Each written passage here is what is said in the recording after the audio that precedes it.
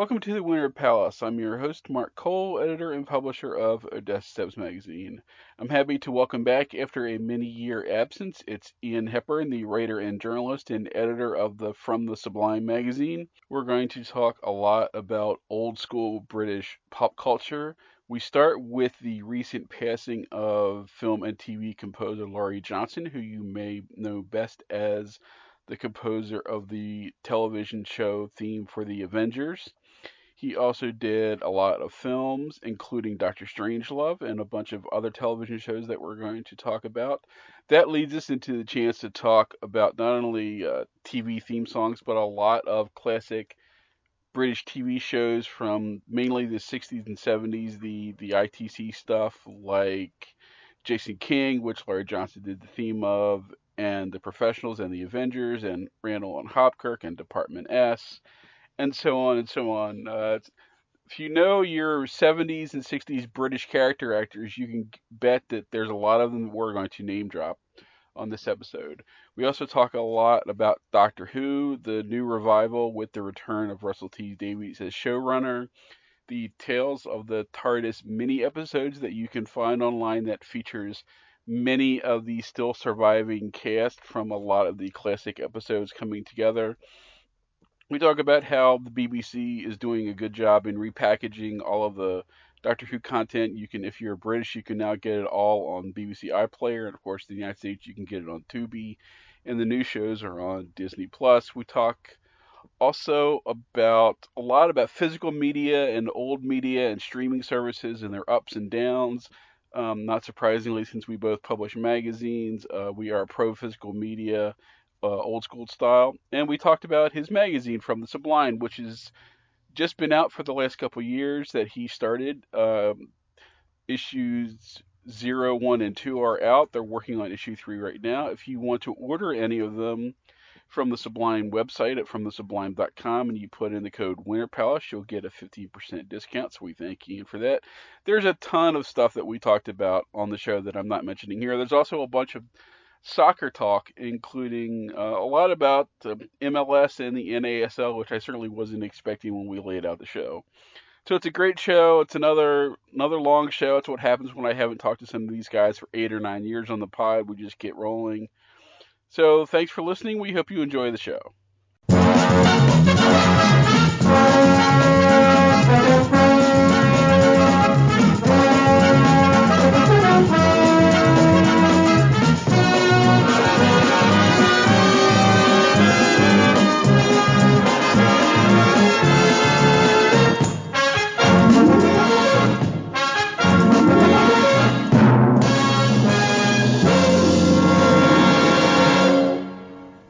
Welcome back to the Winter Palace. It seems a recent trend on the pod has been catching up with guests we have not had on the show for a while. I think when Xander was on, we said he hadn't been on in like 7 or 8 years. Well, I believe our guest today tops that. I believe it's been 8 plus years. I had to look it up. It was December of 2015, I believe, was the last time he was on.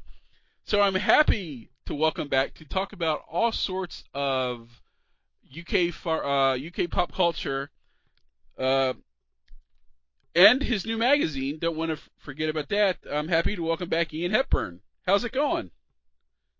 How's things, Mark? Yeah, it was when NXT was touring the UK. Not even NXT UK, but NXT was doing its tour. Was the last time I was on. So a lifetime ago in wrestling, that one.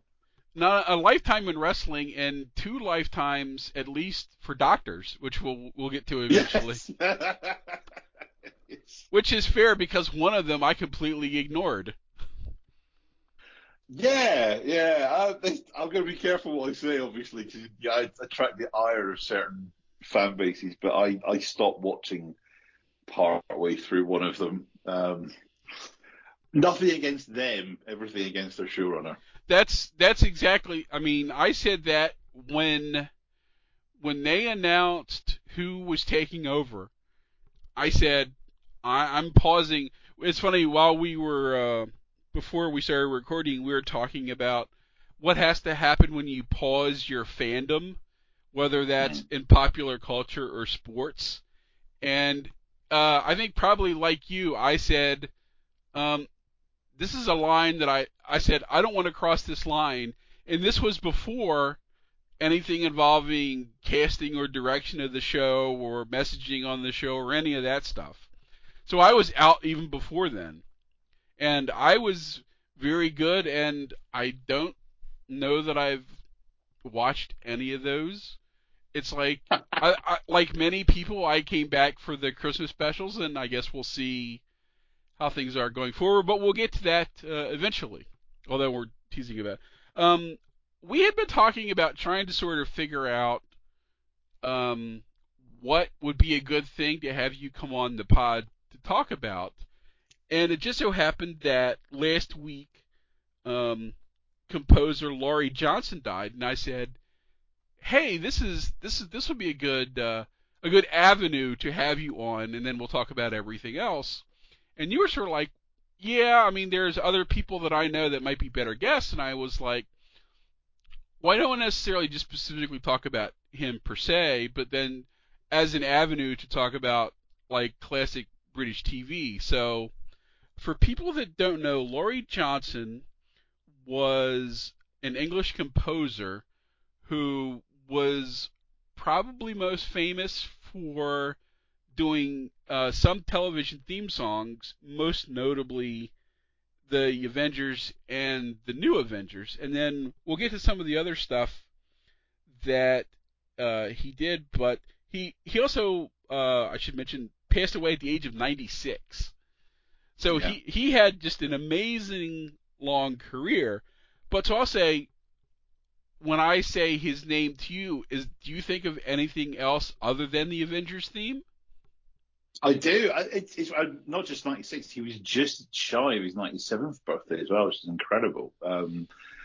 He was an amazing talent, and particularly in the 60s because he was doing stuff with KPM. He was responsible for so many great bits of library music, and as a kind of library music nerd, a lot of his stuff has kind of stuck with me.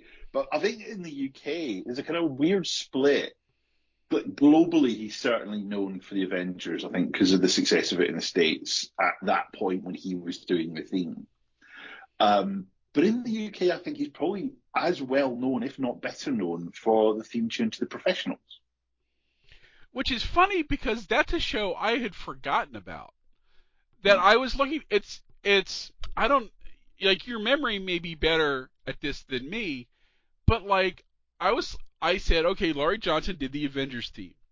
So then I'm like I started looking to see what shows he did and did not do, and I was like kind of surprised because it seems like for a lot of that era, it's like I think of Laurie Johnson, and Edwin Ashley for Mhm. doing like a lot of, especially the sort of ITV shows that like I've become a big fan of in the last few years. We may have talked about this when you were on, or it may have been after last time we talked that like I sort of became like I did a deep dive on all these.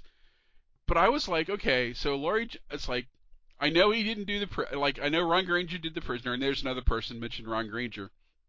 It's like, and I know Edwin Ashley um did Danger Man. But then I was like trying to Yeah. think of, okay, well, who did, like, I know Laurie Johnson did not do Randall and Hopkirk.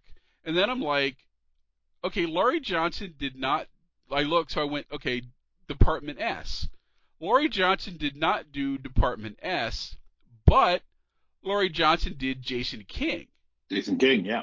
which is that is, I think I said this once, I said, that is like the best theme song for a game show that's not a game show. Like Yes. it's so like 70s game showy in a way that like the Professionals theme is like sort of very, to me it's very 70s cop show, like American Cop Show, or sort of that, or maybe even like that sort of black exploitation era, that it's very like it reminds me a lot of SWAT, or like the theme from Shaft and the theme from Superfly. You know what I mean? It's very much that like 70s horn kind of what you'd expect to hear from the 70s. But yeah, Yeah. but Jason King is such a great theme, and it's such, I mean, and it's such a great show for people that don't know it. This this will take a couple minutes of explanation. So we mentioned Department S. So Department S was sort of like a 1960s X Files, kind of like it's a sort of similar format where it's you got these three. It's basically unsolved mysteries. Like weird, there's a weird setup in the pre-title sequence, and then they call in these guys from Department S, and they have to try and figure out what happened. Like there's an airplane that goes missing. I think this may be the first episode. I'm not sure. But it's called One of Our Aircraft is Missing. But so like this aircraft that just disappears for like 2 days or something, and then like they finally find it and like it's empty. It's like a Mary Celeste kind of thing, and they have to figure out why. But the gimmick is because it's an international show. I guess probably designed for other markets. There's an American CIA agent. There's a French Sûreté agent, and then there's a British CID agent. But the CID agent is also like a crime novelist. So it'd be like, we've got James Bond and we've got like an American James Bond and a French Lady James Bond, and then the British guy is, you know, um, Jessica Fletcher. Jessica Fletcher.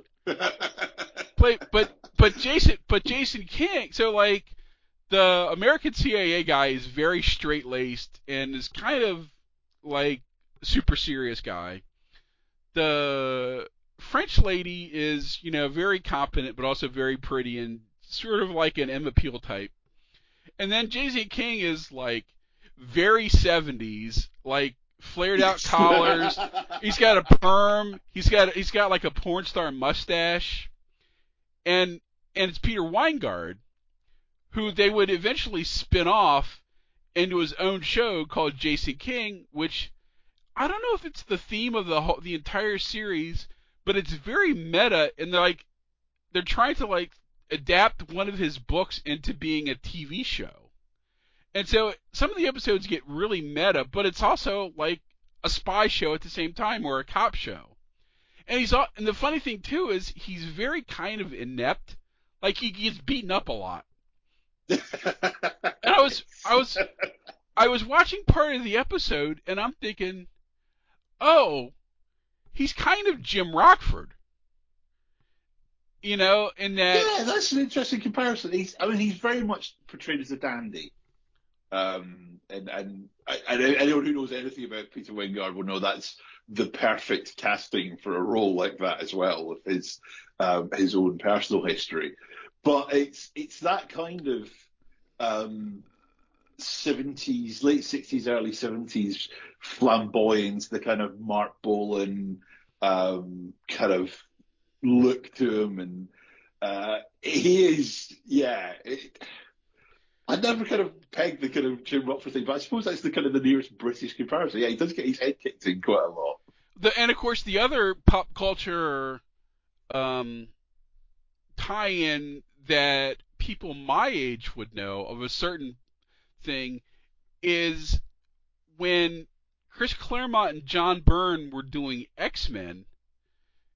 Um, they when the when they did the Hellfire Club, which was ripped off from the Avengers Hellfire Club episode, because that was that was, while that may have been partially an excuse to get Diana Rigg in that outfit, in the comics it was an excuse to put Jean Grey in that outfit and create Emma Frost, and to this day.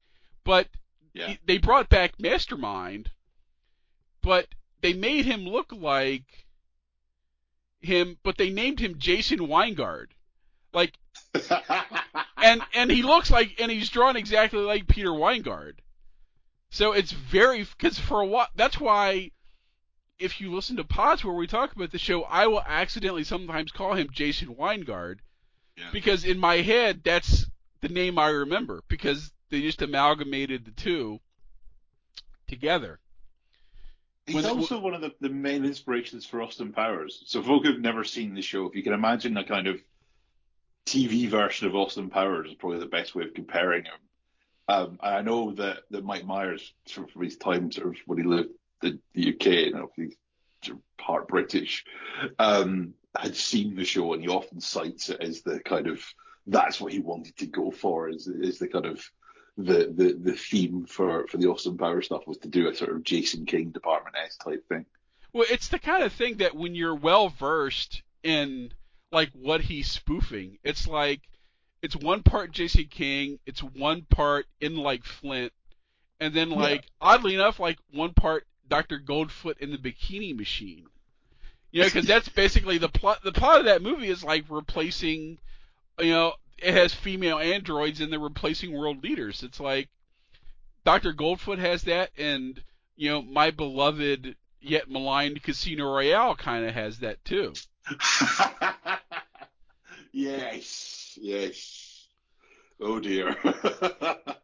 But so I was looking at some of the other stuff that Laurie Johnson had composed, and there's some things that I had heard of, and then one thing I had completely forgotten about because it's not really something talked about, even though it's like one of the all-time classic movies. But like you said, so for things in film, he did. It's funny too. He did a 1958 film called The Moonraker, which does not have anything to do with James Bond. It's actually set in the Middle Ages or something like that. It's a Middle Agey type of like sword or costume drama. Yeah. Um, First Man on the Moon, Captain Cronus, vampire hunter with 70s icon Carolyn Monroe, and then some other things and some other TV stuff. But he also composed the music for Doctor Strangelove. Yeah. And it's funny because you don't really think about the music in Doctor Strangelove other than you know the end when you get Yeah, we'll be again. it. Yeah. But when you go back and you listen to, because it's funny because the main theme, again, if you haven't seen Doctor Strangelove, the main title screen it's kind of like a ballady love song because the beginning of Doctor Strangelove is just uh bombers being refueled because there's like all these it's like weird like double entendre imagery of these planes basically like refuel because for people that don't remember, we had bombers during the Cold War that never landed in case war broke out. So they were refueled in midair. So you would have the bomber, and then another plane would come flying up next to it, and it would extend, this tube or whatever, and that's how they refueled. They refueled in midair as they're flying. But so you can sort of see the humor and b the double entendreness in that. So it's just kind of a lilty sort of like romantic theme, and then I guess maybe the most famous piece of music, original music, is Bomb Run, which is one of those kind of things where you hear it and you don't necessarily remember where you hear it from. But as you said, Laurie Johnson did all of this studio music Yeah. for that. It's the kind of thing, if you go on YouTube and you like search for like Laurie Johnson KPM, there's all these tracks that sound so familiar because they've been used in cartoons, they've been used in TV commercials that you've heard for like 50 years, and it's kind of like, oh, that's where that's from. It's kind of like if like some of the music from the 1960s Spider-Man cartoon is like weird stock jazz music that they used. So it's the kind of thing where if you go on and search around for it, you'll find it's like part of their music library that's online, and you're like, oh, that's where that came from. The other funny thing that I thought when I was looking at Laurie Johnson's credits is he did a lot. I guess this would be after the period we're talking about, maybe in the 70s and 80s. he did the music for a lot of the like Barbara Cartland adaptations, and one of them is called, oh, what's it called? It's like something. It's like it's not the Count of Monte Cristo, but it's like the something of Monte It's Cristo. a ghost of Monte Okay, Cristo. Oh, sorry, a ghost of Monte Carlo. okay, A Ghost of Monte Carlo. But why is that funny? Because both Garrett Hunt and Joanna Lumley are in it. So two of the new Avengers are in it. Yeah. But like I don't know like if they have scenes together or whatever. I was just listening to the music. Or I was watching the credits on YouTube, and I'm like going, okay, I've heard of this person, I've heard of this person. And then I see Joanna Lumley, and I'm like, oh, that's funny. And then like three people later, it's Gareth Hunt, and I'm like, oh, it's really funny. They had like this mini Avengers, the often forgotten Avengers era. Although I this is often a controversial opinion, but sometimes I like the new Avengers theme better than the classic Avengers theme. If that's not heretical to say. Maybe because it's more 70s Yeah. and like kind of funky. I was going to say it's an interesting evolution when you follow it and the professionals followed directly afterwards. In fact, um, Lewis Collins and Martin Shaw were in an episode of the New Avengers together, basically playing Bodhi and Doyle. And that inspired Brian Clemens to sort of go, right, when I've got this idea for the show and I know who I want, because these two on set hated each other. I mean, that's the chemistry I need for these two, and hold them in and got the professionals made on the back of that. But there is a definite evolution because he was a jazz musician and a jazz band leader.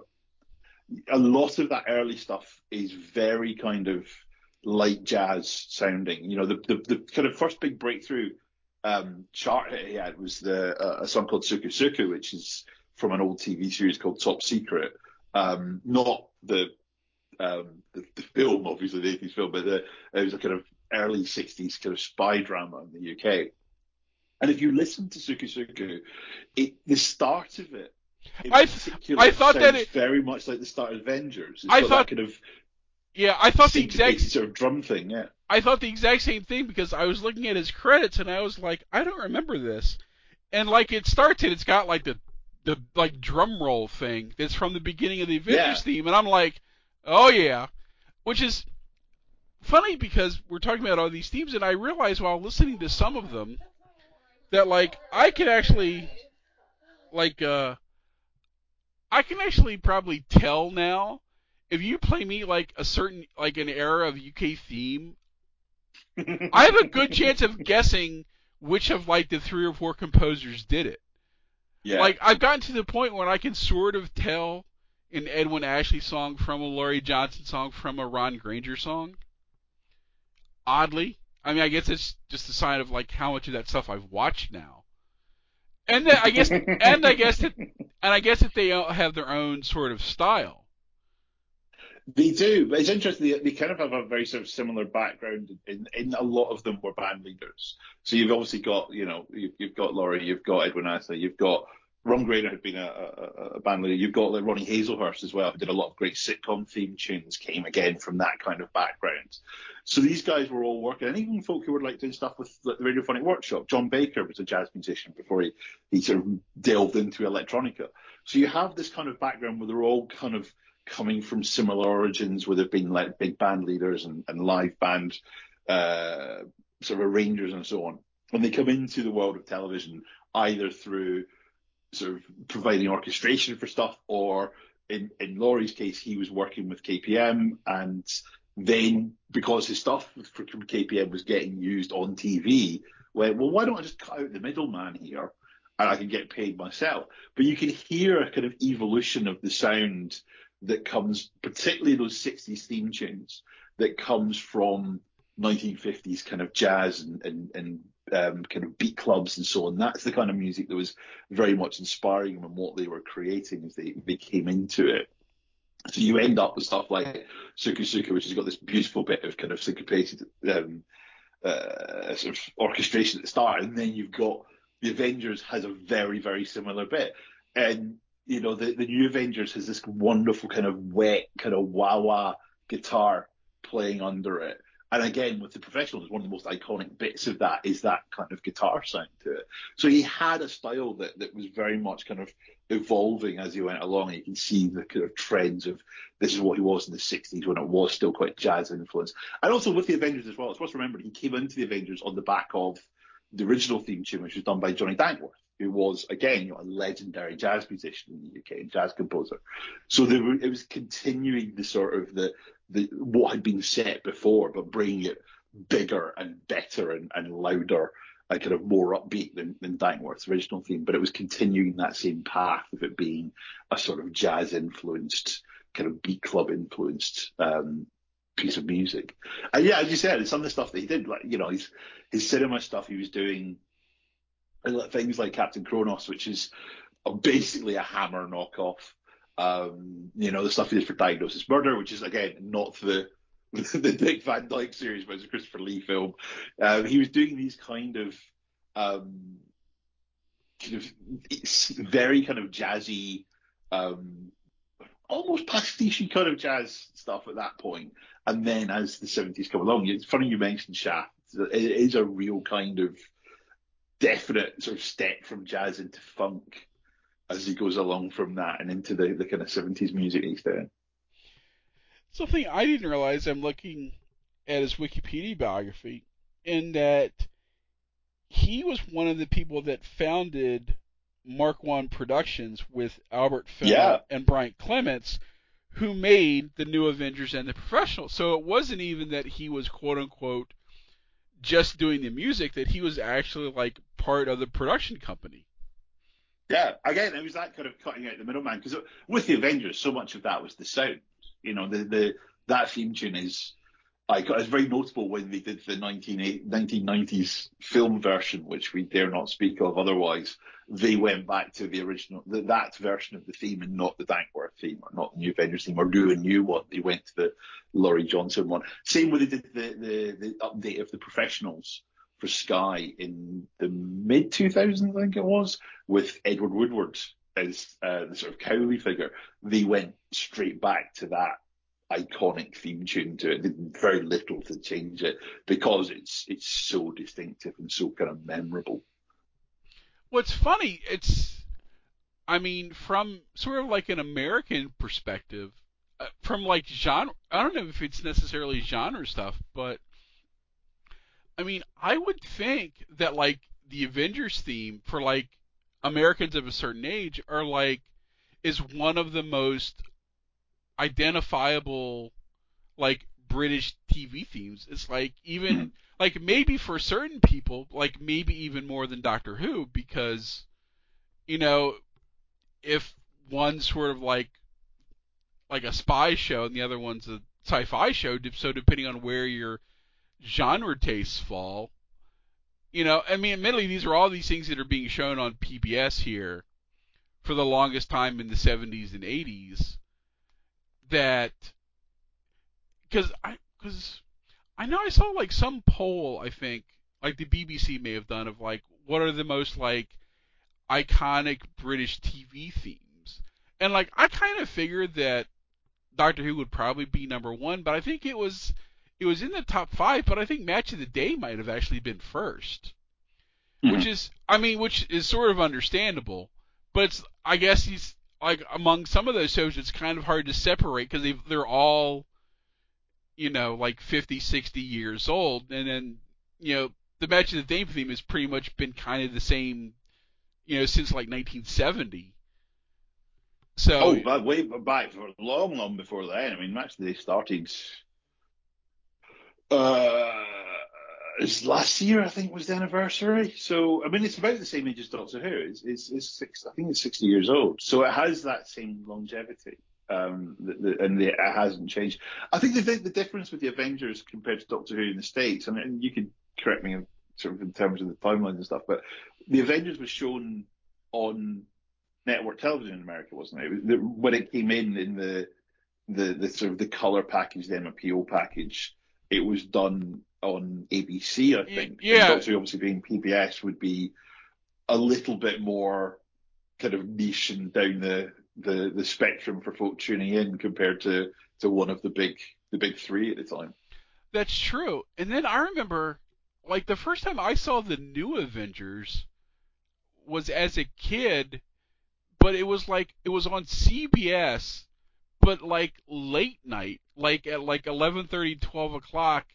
I think I want to say like maybe on like a Friday night because they used to have dramas, like just basically like reruns after the news because nobody really competed against Johnny Carson.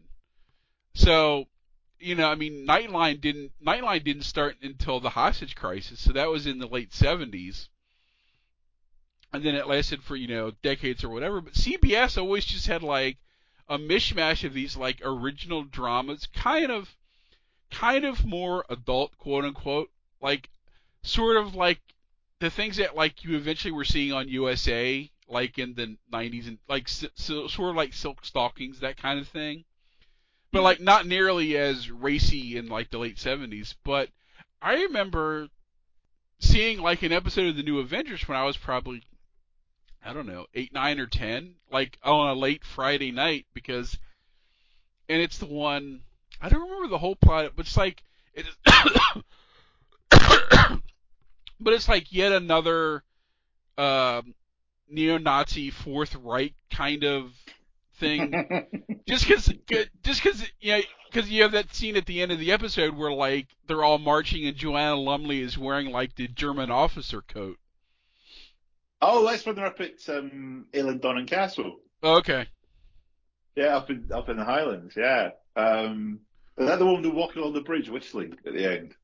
Yeah, they're You like, see the clip of it in the titles as well. Yeah. yeah, all three of them are like walking arm in arm, and she's got like the big German long Yes. coat Yeah. on, which again is you know It's a it, look. I was gonna say, especially because it's 70s Joanna Lumley, so uh you know before she was on AbFab and sort of poking fun at I guess her image on a certain level, it's like she was the real deal. I mean, Oh she God, yeah, yeah. I would say she's a certainly a worthy successor to Diana Rigg. Not as great as especially because the show's only around for a season, but she's definitely one of the high points of that era of the New Avengers. But again, it's also weird because then there's three of them because you've got Mike Hunt to try and I guess it's sort of like having the brawny guy on Doctor Who, that he's there to sort of do the fight scenes if you've got a doctor that can't do them. Like Yeah. I he's should say Gareth Hunt, I should say, by the way, yeah, well, because otherwise you just massively libeled him. no, no, it's Because one of they're all those, words to put together. right? Because yeah, it's Gareth Hunt and Mike Gambit. Yeah, yeah. And unfortunately, when you conflate the two, it becomes a massive insult. True. Um, but so But yeah, he was a kind of the Harry Sullivan role. He's like, well, we're not sure if Pat McNee is up to doing the action sequences these days because he was older and he was a bit heavier and um, a little bit more out of shape and it was a sensible thing to do, bring in someone who can do the fight sequences where needed. so we mentioned a bunch of these 60s shows that like I did not. I don't know if we've talked about this before. If we did, I apologize. But it's been 9 years, so if you listened to it back then, Yeah, yes. congratulations and thanks for being around for 9 years. Um, but like a lot of these shows never came to the United States, so it wasn't until like this recent era where you can kind of find everything online, whether it's on YouTube or it's like there's so many of these like niche streaming channels now. It's like I don't know if it's available in the UK too, but there's a streaming service that we can get here called Acorn, Yes. which has a lot of sort of like the lesser known British stuff from like I don't know if it goes all the way back, but certainly like the 70s and 80s. There's all these shows that like never made it here. Hmm. So some of these may be on there, but then it's like I found like a lot of these I found on YouTube, and like there's things I knew about. Like I had always known, in theory, about Randall and Hopkirk, but I don't know, like, if I'd ever seen one until like the last like 5 to 10 years. Like, I knew the premise. I'm surprised, and I say this off the top of my head, is I'm surprised that kind of wasn't ripped off and made an American show, or maybe it was made off as an American show and like lasted and didn't make it past the pilots. Because I mean, it's it was certainly talked about. It got, I think it's shown in the States as My Partner the Ghost, so it didn't get billed as Randall and Hopkirk Deceased. But it was, yeah, I mean, there was been talk about doing a US version of it for years, and it never came to anything. Perhaps luckily. well, And then obviously it got the big 2000 remake with Vic and Bob, which it's there. You know? it's what the funny thing to for that show. And again, I think it's fine. But much like the original show, the allure is watching it, and sort of the same with the Avengers, is seeing all these people who were guest stars who Yeah. went on to be, especially when you've got all these ITV shows that, it's like they're all made. It seems like they're all made by the same people. You know what I mean? It's like they're Well, they literally were. They were made by ITC, and ITC had almost like a rep company approach to who was in charge. So Dennis Spooner tended to be either the creator or script editor, and a lot of them. Obviously, Lou Grade was when he was putting together the productions for these things and commissioning them, he was going for the same people time and time again. And the actors and directors who were being brought in, particularly the directors, they tended to have a kind of rep company approach where they would bring in the same actors for their productions, so you will see certain actors always show up, and it span off to other things. Doctor well, Who did the same a lot of the time as well. I was going to say, you probably know the answer to this, and we may have discussed this or not. But can you guess what my favorite example of that is on one of those shows? On what, an ITC one? Yeah, an Um, IT show that's full of people who would go on to do other things, all in the same episode. oh, there's an Avengers one with it's got Brian Blessed and Donald Sutherland in it, which is absolutely wild. Okay, well Um, this one's even better. There's an episode of Randall and Hopkirk. If I tell you the plot, you may remember um, that they're either like one of them, like maybe like the girl's grandmother or somebody that's loosely connected to one of the two of them has suddenly become as like devised this brilliant way of like winning at roulette or some kind of gambling thing. So they decide to go to Monte Carlo to sort of, you know oh there's yes, okay there's yes, I know who that okay is. so this episode has the aforementioned Brian Blessed as a bad guy. It has Nicholas Courtney as a bad guy, and it has Roger Delgado as the maitre d' in the Monte Carlo casino, playing, uh, like playing someone I think who is Turkish. Yes, So yeah. you've got Brian Blessed and like two of the most important people of the John Pertwee era of Doctor Who, all in this one episode as guest stars. Yeah, it was a small pool that they tended to fish in at times. I mean, it's quite lovely because a lot, as you said, a lot of those folk you recognise from other things, and you sort of go a lot of kind of the nostalgia now for watching those is kind of, oh, it's him, oh, it's her, which is quite a lovely, and it is because ITC had that approach where they were looking to do stuff with one eye on international distribution, like you said earlier about Department X, where you have that mix of an American, a French person, and an English person. That was kind of the formula they did with everything. So you had the Champions, which was an American secret agent, an English secret agent, and I can't remember what Alessandro Bastone's character was meant to be. I think Swiss. but it's hard to tell because she's just basically playing English. Um, you had things like the Persuaders with Tony Curtis and Roger Moore, so you always had that kind of how can we get someone from the States in it so we can get some American network interest in it? How can we have someone from Britain? How can we have someone who can sell it to Europe? Because we know the Avengers was popular in Europe, so we try and cash in on that. So that was always very much the formula they went to with those things. But it does mean that you end up with the same faces and formula every single time.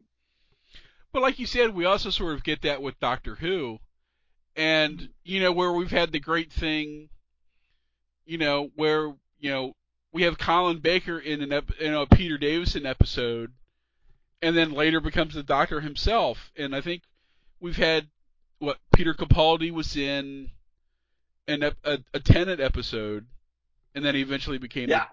so even in sort of like Well, the most egregious example of that. I mean, David Maloney, who directed a whole bunch of episodes in the classic series, always cast Baron Horsfall in his stuff. I mean, it was a running joke. Then he's in the Mind Robber. He's in Deadly Assassin. He's in what's the one he pops up in as well? The War Games. He's just and it's never the same character. Although there's an argument: is the one in the War Games the same one as Deadly Assassin? But it's that thing of, and he would cast him in his Blade 7 episodes and stuff as well. It was just folk you trusted. I need someone who can do this role. It's not a huge role, but I know he can come in, hit his lines, knows his marks. He's going to cause no fuss, and is going to, get on with the job. So that's what they were looking for, and it was because of a lot of them came from that repertory theatre background. They kind of went, "Oh, I know X and Y are really good. I'll bring them in for a couple of weeks to do this job," and then they would move on and do something else. So you have this kind of if you hire David Maloney, you're going to have Bernard Horsfall somewhere in the cast. If you hire X, you're going to have Y somewhere in the cast. So it becomes a kind of almost a stock thing to watch out for. But it is lovely in its own way because it becomes a kind of a shorthand. You know that means that person's going to be in there, and it's usually because they're bloody good. I mean, Baron Horsfall's one of those actors who I never understood why he never had the kind of the big breakthrough that he deserved. He was a great character actor, working right up until when was the last thing I saw him in? Um, I think I saw him in a Virtual Murder. He's in an episode of Virtual Murder, and he's absolutely the best thing in that. And he just kind of pops up in everything. He does a couple of Sherlock Holmeses. Um, he's in Joe and the Crowd. He's in Gandhi. He just keeps popping up all the time because he's just one of those guys. He was a reliable, safe hands of character acting. The Three Avengers. There you go. It's in the Three Avengers episodes. Just sort of someone you can bring in. He will do you a good job with minimum amount of fuss, and that's kind of what, because of the time scale and the turnaround those shows had in the 60s and 70s when they were kind of churning them out really quickly.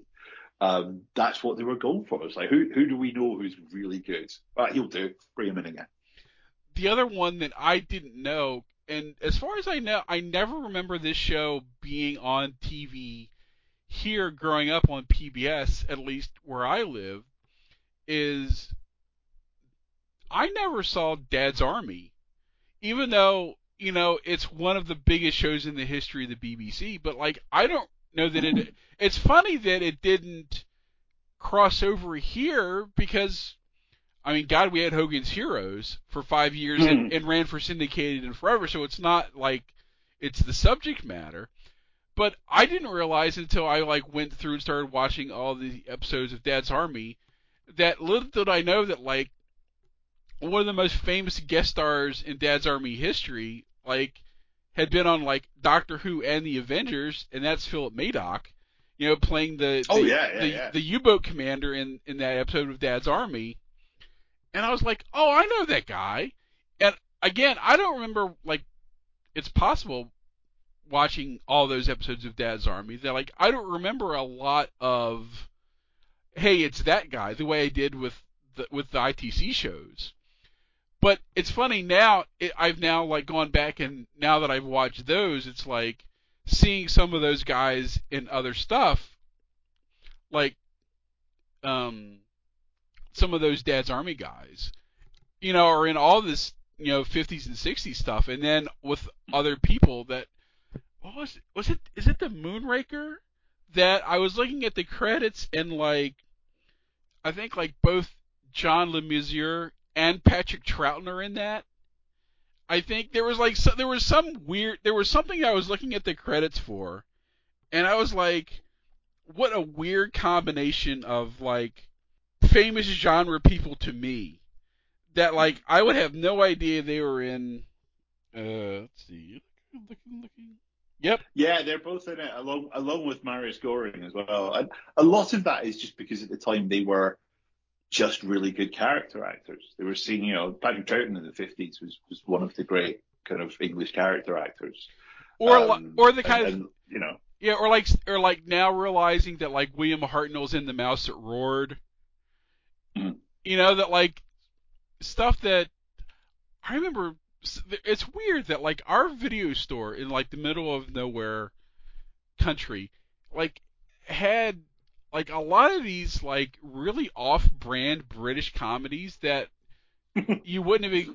Because I remember seeing a lot of like Ealing films when I was like a teenager, just because the video store we went to happened to have the Lavender Hill Gang, um or the lady, or the man in the white suit. I remember seeing, and they had the Mouse That Roared and I'm All Right Jack, which is funny because it's like, blimey, that's an odd choice. I don't, but I don't know if it's just because like it's like, hey, Peter Sellers is in this.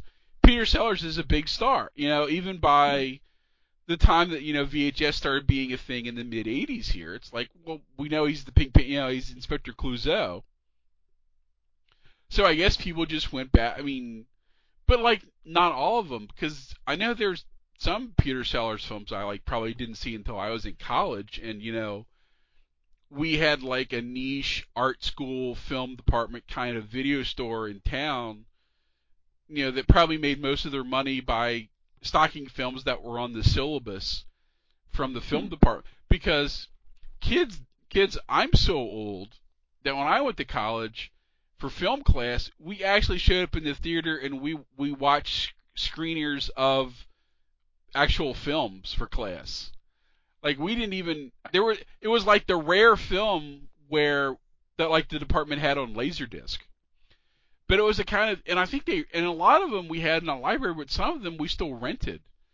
Like at the beginning of the year, they would, it's like they would get like the professors had their syllabus and they would rent, just for the week, some Bergman movie, like not one of the big Bergman movies or something, but like one of the smaller ones.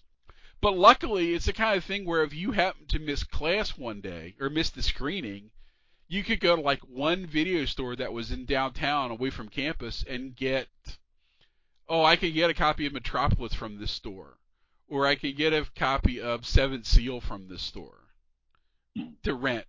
But of course, then there's like a long waiting list because they knew what films were on syllabuses, and it'd be. I remember there was some western, like some '50s western that like I got put on the waiting list, and I was like the sixth person on the waiting list because it's probably because it was the middle of winter and nobody wanted to trek all the way down to the auditorium and watch, the Searchers, in like a 2-foot snowstorm or whatever. They're like, oh, I'll watch it on video because like it may have been something you could actually get on video. Those were the Yeah, days. very much changed days now when everything's on demand. The idea of slipping into to hire something. As a sign of the times, I've just moved back to Glasgow from Manchester. Just before I was leaving in Manchester, Blockbuster had opened up again, but as a nightclub and a bar. They'd bought the license to use the Blockbuster brand and created a fake video store. And kids walked by and go, "What's this?" It's like I think they thought there was going to be like a faux nostalgia for it, and they missed the generation completely that were interested. So the folk who would be going to it in the Northern Quarter were just like, "What's Blockbuster?" So that's how many generations removed now we are from the days of going out to hire your VCRs. But I mean, the only problem with streaming, I think we've talked about this on the show before, is like I'm now becoming one of the. I've always been pro physical media, but Mm. like I don't. I'm now sort of angry at like being at the whim of the streamers when they just decide to randomly change stuff. It's like, Yeah. I mean, I was a big fan when they launched HBO Max because their HBO has such a huge has such a Warner Brothers has such a huge back catalog now. Because I mean, not just like all the shows from HBO, but since it's Warner Brothers, which means all the Warner Brothers movies, all the Warner Brothers cartoons, all the Warner Brothers TV. I mean, they have such a humongous library, Mhm. and the Turner library. So they have the MGM library, and so they have like a great selection of stuff. And then they start slowly paring stuff away. And I don't know if they've done it by now, but I know that they were going to remove like all of the Looney Tunes. And it's like, why? They backed down from that. I actually wrote about this in the most recent issue from the Sublime, but there's a they kind of backed down initially after folk kicked off about it. But whether or not they maintain that stance and say, "Oh, we wouldn't do that. It's such an important part of our legacy," given the other stuff that they've done, um, the number of like we've seen the films that they have actually filmed or TV shows that they've actually made and then just not shown, and stuff that they've taken off the streamers early. And it's not just Warner Bros. Discovery that are responsible for this. It's a lot of other companies. Disney did it. There was a film that came out last summer. It was a really young adult film about kids on the moon, and it was on a moon colony. And I'd never heard of it, and it sounded great. And it was on Disney Plus for approximately 6 days before it was withdrawn to save and turned into a tax write-off. And it's like films do not have time to find an audience now because of that kind of approach. And then if you start taking that kind of um, approach to archival material as well, you're effectively limiting what history is available. If you're a custodian of film and television history, you know, even on a commercial basis, and you start actively withdrawing stuff, not in the kind of the Disney way of doing it to artificially increase interest in something like they used to do with like Tron and stuff, where they'd vault stuff for a few Well, years and I then bring it mean, back. I mean, famously Disney. I don't know if this was like the actual number, but I remember Disney had like a formula for re-releasing the classic animated cartoons because they're like every 7 years or like every 12 years Mm-hmm. because there's always a new generation of kids that want to see that want to see Bambi or Snow White or Cinderella. Yeah, So yeah, so you can't, I mean, because there was no videotape yet, and they didn't really and they occasionally showed stuff like on the Wide World of Disney, but rarely. So I mean, yes, even with their video release thing, they had a thing of vaulting stuff for a little while, and it became a kind of a way of artificially creating an audience for it. People would demand it, and then eventually he'd re-release it as a special edition or whatever, and make more coin off of it. But Warner's, through the current approach, aren't doing that. They are just actively removing and deleting stuff from being available in any platform, and that is a kind of cultural vandalism in some ways, because it's the equivalent in as a fan of Doctor Who and someone British television in general. Not it comes to a wider point which I'll mention about physical media as well in a sec, but there was a big spell in the 70s in British television where a lot of stuff got junked and has not been recovered, and it's either in private hands through dubious means, or it has become landfill propping up a motorway flyover somewhere. And because of that, we have lost vast swathes of British film and television history. And that was a choice made at the time when there wasn't seen as any commercial value to maintaining those archives. There wasn't repeats. There wasn't a platform for distribution in the same way. Now, when you have those platforms and an audience that is willing to pay for it, to not only remove stuff, but to sort of do so on an almost permanent basis and actively deny people access to it, that is the modern equivalent of that junking. It's not deleting the existence of those things. They still exist somewhere, but there's no physical way of reaching them. And that is denying a generation the ability to consume them and enjoy them and learn from them and develop them and be inspired by them. Well, we One of the have. side effects of that we've had here in the UK, I don't know how much this is kind of gone across the Atlantic. There was a distribution company in the UK called Network who were responsible for a lot of the stuff that we've talked about. So things like the Avengers on DVD and Blu-ray, and the Prisoner, Quatermass, which we talked about last time I was on, and lots of kind of more obscure bits of British film and television and comedy from the 60s and 70s. They were doing amazing stuff, not just in terms of archival um, production, going and finding this stuff and making it available. They were doing cleanup jobs. They were commissioning the likes of, Andrew Pixley and Frank Collins and, great TV historians in the UK to sort of contribute to the making of information guides and so on. And then sadly last year, with virtually no notice, they went bust. And there is no one who can step into that space that has either the passion for the content or the distribution methods to make that content available, which means there is now a vast chunk again of British archival film and television that is no longer readily accessible to audiences who want to get it. So if you want to go and see The Goodies, for instance, to sort of cite a great British comedy example, which was bloody hard to get hold of until Network managed to get the rights and do something with it. You can't do it now. It's not, I don't think there's much of it on BritBox. There's none of it on iPlayer. There's none of it on ITVX. It's impossible to watch, in an easy manner. And this is the thing we've lost, as you said about physical media. We're absolutely, by becoming a culture of streaming, we've lost that ability to retain access when other people dictate what our access levels will be. So we now don't have a way of getting to see these things comfortably. And it means that it's not just here, it means that those license agreements get snookered for the States. So things like the recently restored Avengers Blu-ray box set. I mean, I presume that won't make it across the Atlantic. But they've done an amazing thing, which may have ended up being one of the reasons they went bust, is commercial suicide. Well, they had managed to restore and bring together about 3,000 episodes of Crossroads.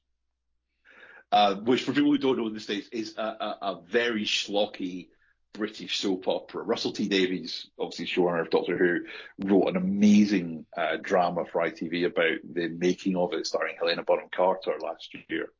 And it is a kind of notoriously awful soap opera. It was cheap and schlocky and terrible.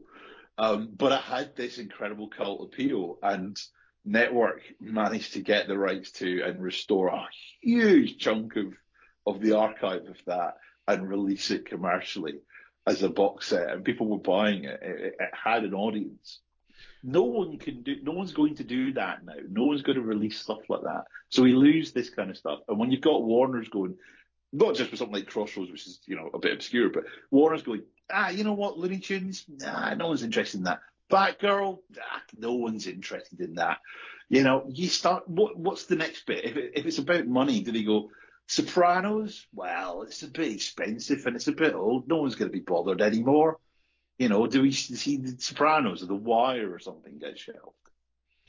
Well, it's funny because, but like that's the same problem we have with wrestling footage, in that Yes. much like how stuff got wiped in like early British television, that like the territorial promoters, because of because again wrestling is schlocky pop culture, that most of them, because they were also cheap, would just reuse their master tapes every week. Because who's going to want to see this stuff again? And it's like the few promotions that, like, we still have, like, the world class library from at least 82 onwards, more or less. Mm. Bill Watt, for all of Bill Watts' faults, you up until they sold it to the WWF, you could buy like almost every episode of Mid-South Television from 1981 until 1986. And then since they had the entire library, that like Bill Watts' ex-wife and son were able to just sell that to the WWE for $5 million, which is funny because that's more than they actually paid to buy WCW, which included the Jim Crockett tape library and the Yeah, Florida library and the Kansas City library. So and now we have the same problem. It's like there's no money for the WWF to spend the millions of dollars to digitize and upscale all of this old footage to make it useful on the network, because according to them, nobody on the people don't watch their network to watch old episodes of Mid South.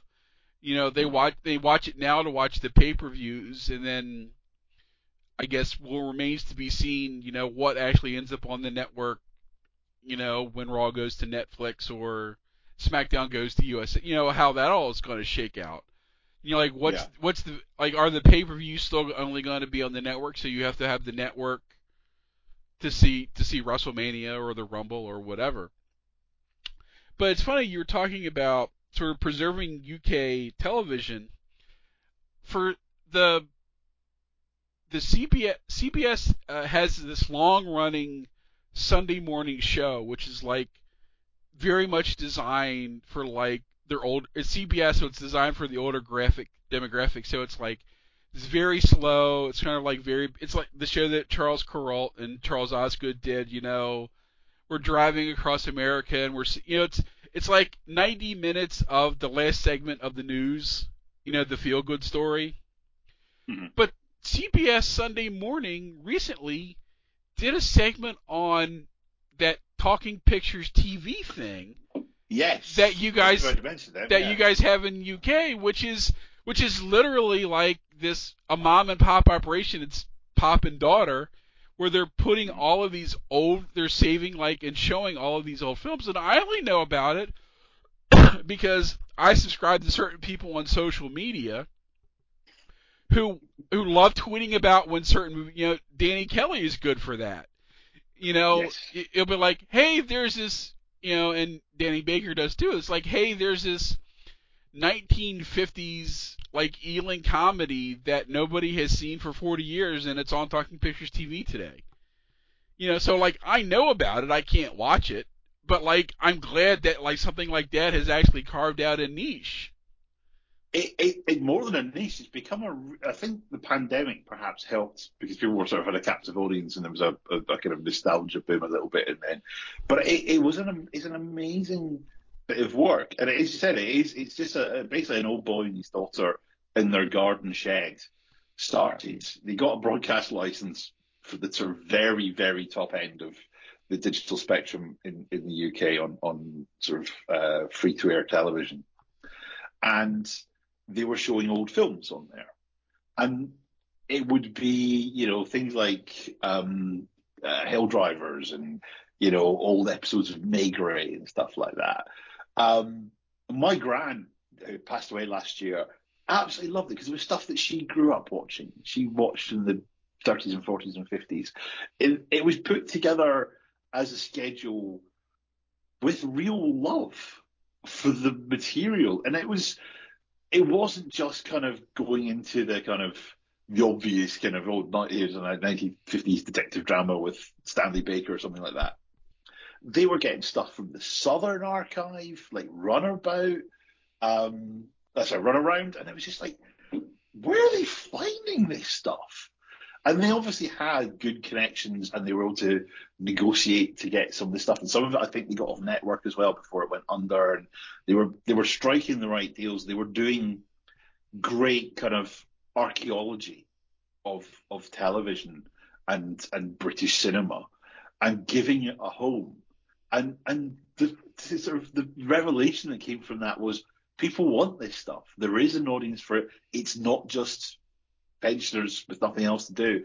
There is a kind of partly the kind of the TV nerdery community loved seeing this stuff being broadcast. But there's stuff from modern-ish times. You know, they had comedies from the 70s and 80s on there, and then That's TV, which is a horrible um, hyper local network that isn't hyper local and is basically a scam. Um, they started showing stuff as well, so they were showing like the two Ronnies and Sorry and stuff like that. And it became a kind of tapping into, because there is a kind of slight obsession with in British television about aiming for younger audiences. And I think all major broadcasters are now kind of obsessed with this because they see that as the only way that broadcast networks can continue, by plugging into younger audiences and convincing them that actually television is still worth bothering about rather than streaming and like watching on their phones on YouTube and TikTok. But there is a generation that's kind of been left out of that kind of focus, who aren't necessarily pensioners, but are, you know, 40 something, 50 somethings who watched this stuff when they were kids and are like, oh, that's on, brilliant, you know, and stuck on an old episode of Rumpole or an old episode of Fresh Fields or something because it wasn't anywhere else they could find it. You know, ITV and the BBC, in terms of, they put stuff on streaming, which has been very good.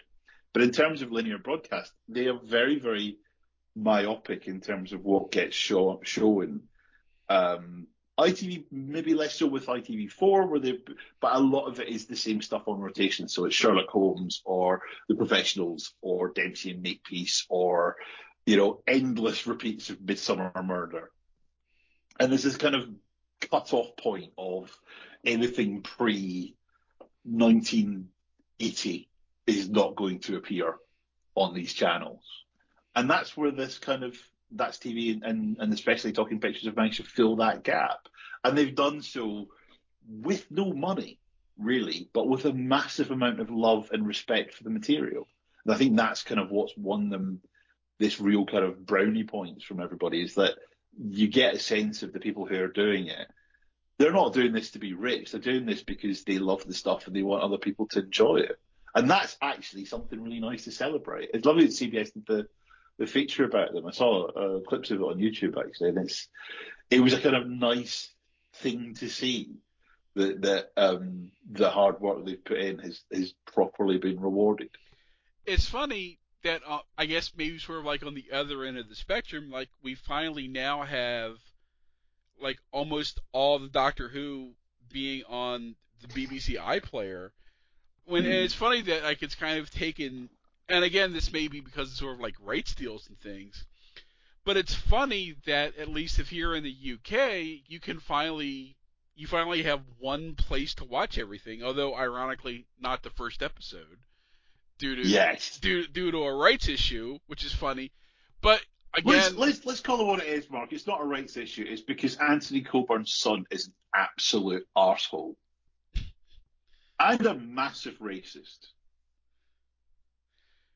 but Feel free to cut that bit if you want, but he is. The reason he's blocking it is because he thinks the BBC conned his dad out of money that he should have had, which is bullshit. But also because the BBC is far too woke, and this is what they get for being too woke: is they don't get to show Doctor Who.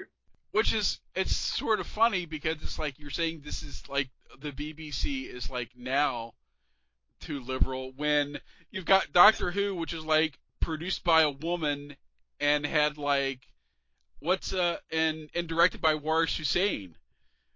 So Who was it's a gay Indian immigrant? Yeah. right. So it's like this show from the very start was not like the traditional thing that you would expect it to be.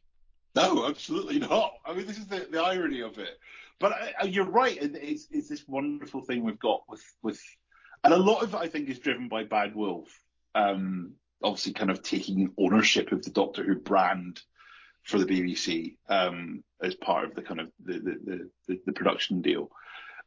Because the people at Bad Wolf are like Russell and Phil Collinson and so on, who obviously worked on the new series when it came back, but are also absolute self-confessed card carrying. I mean, literally in like Russell and Phil's case, because I think they were members of the Appreciation Society back in the day, but proper card carrying Doctor Who fans who want to do this properly, who have had this kind of like dream of, look, if we're going to do this, let's make this.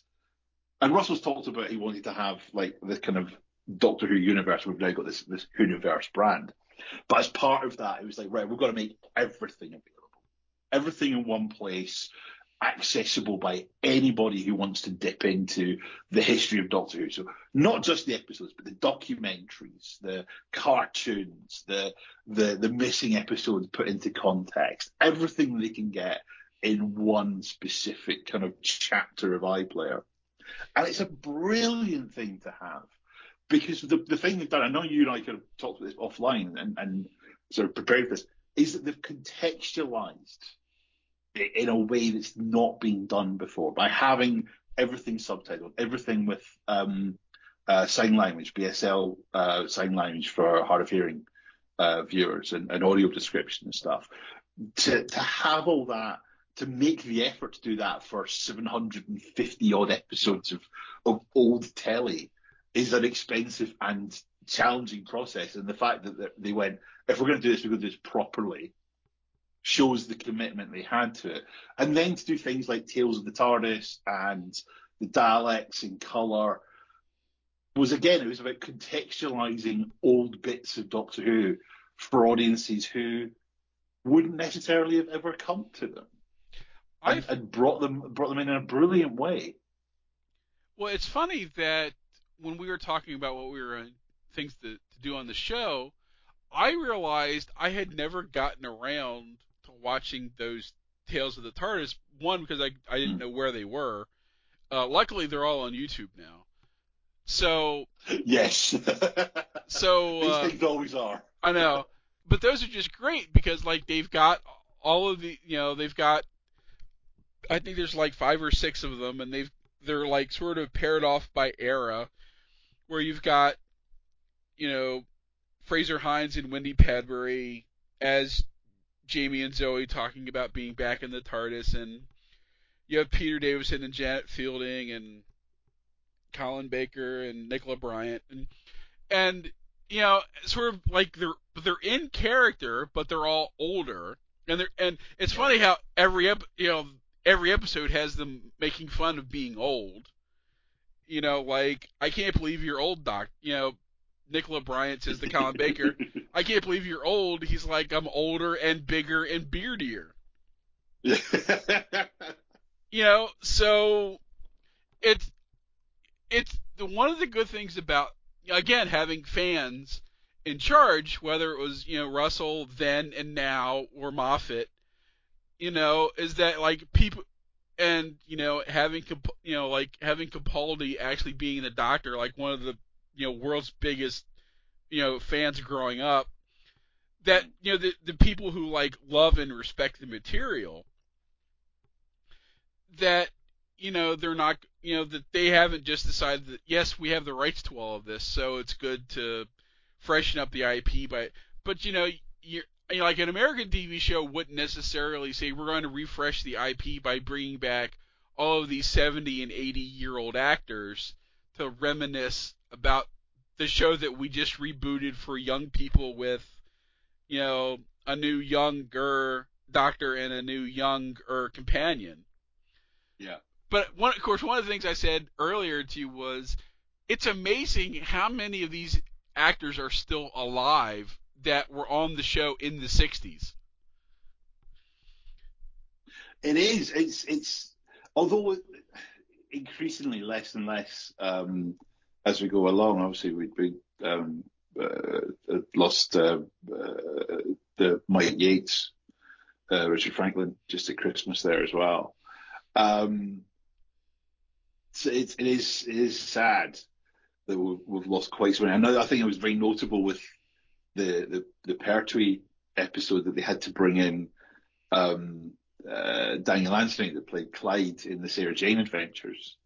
to do it because you really kind of run out of anyone from the Pertwee era now that you could put into that and work with Katie to kind of give her a foil to talk to about the Third Doctor's adventure. So it's like, well, who have we got? Well, he met Katie once in an adventure. That'll do. We'll bring in Clyde. That'll fill that gap. I was trying to But think. I was trying to think the only other thing I guess they could have done was to use the Brigadier's daughter and sort of do some hand waving and say, like, she probably remembers meeting, like maybe, yeah, like maybe when she was like a little girl, she may have like met her once or something.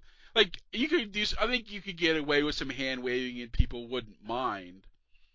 But it's yeah. But the thing it's done, like I said, the incredible thing it's done is it's not just about, you said, about refreshing the IP. It's about contextualizing stuff well, there's and I think that's been the great sort of genius of what Russell's done with this. Is it's about realizing the commercial value of what they've got and not just sort of sticking it up. But it's like, well, how do we make this work for a younger audience? You look at the stories that they've picked. They are, particularly like Curse of Fenric and Earthshock, they are very emotional stories. They're stories that have a resonance. Obviously, Earthshock, there's a big catastrophic ending and a sad ending, and the bridging material around it with Peter and Janet is about them confronting their emotions. With Fenric, it's about sort of the Doctor and Ace dealing with the history that's kind of been developed on the show under Chibnall about Ace leaving under a cloud and stuff. But again, also, Fenric is an incredibly emotional and powerful story. You could easily, and the fact that they had the Blu-ray version of that with the updated special effects means that feels like it could air today on BBC Four, and no one would blink. It has that kind of contemporary feel to it. And doing that again with the Daleks in colour, where you take a 7-part, and let's be generous, slow Terry Nation script and bring it down to a very tight 70 minutes in colour with modern editing and modern music and upping the pace, cutting all the fat out of it. well, yeah, You end up with something where you take something and really contextualize it to a way that an audience now who are used to different storytelling techniques can watch it and understand it, and younger audiences in particular. I think that's the thing that Russell's tried to do with that, is to find the emotion in the stories that they've done, either through the bridging material or the stories they've picked, and use that because that has a resonance for audiences that wouldn't necessarily watch Doctor, particularly younger audiences, who want to kind of engage with the material.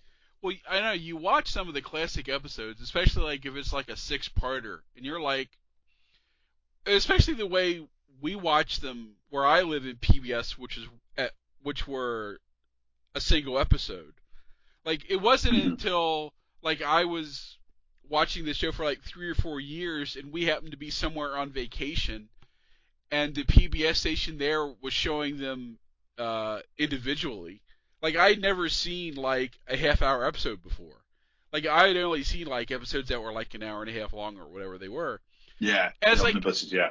and when you watch them, it's like, especially now, it's like, so in a six-part episode, the companion was captured, managed to get captured, escape, get captured again, escape again, and maybe get captured a third time depending on how many episodes there were. And you're just like, that's it's kind of like one of the reasons I sort of like the Davison era is that you had a lot more shorter episodes where Yeah. some of the padding was cut out, and yeah, you watch some of the, especially some of the black and white episodes, and you're just like, boy, this. I mean, again, considering this is sort of like a science fiction soap opera that always ends in a cliffhanger, which again is funny when you watch the omnibus episodes because it's like you just jump right to it, and you're like, well, we really didn't need a cliffhanger here. It was just like, oh, is the doctor going to fall off the cliff? And then you come back the next week and it's like, oh no, there's a cliff right underneath him, so he just dropped down. You know, in the whichever quarry they happen to be filming in that day.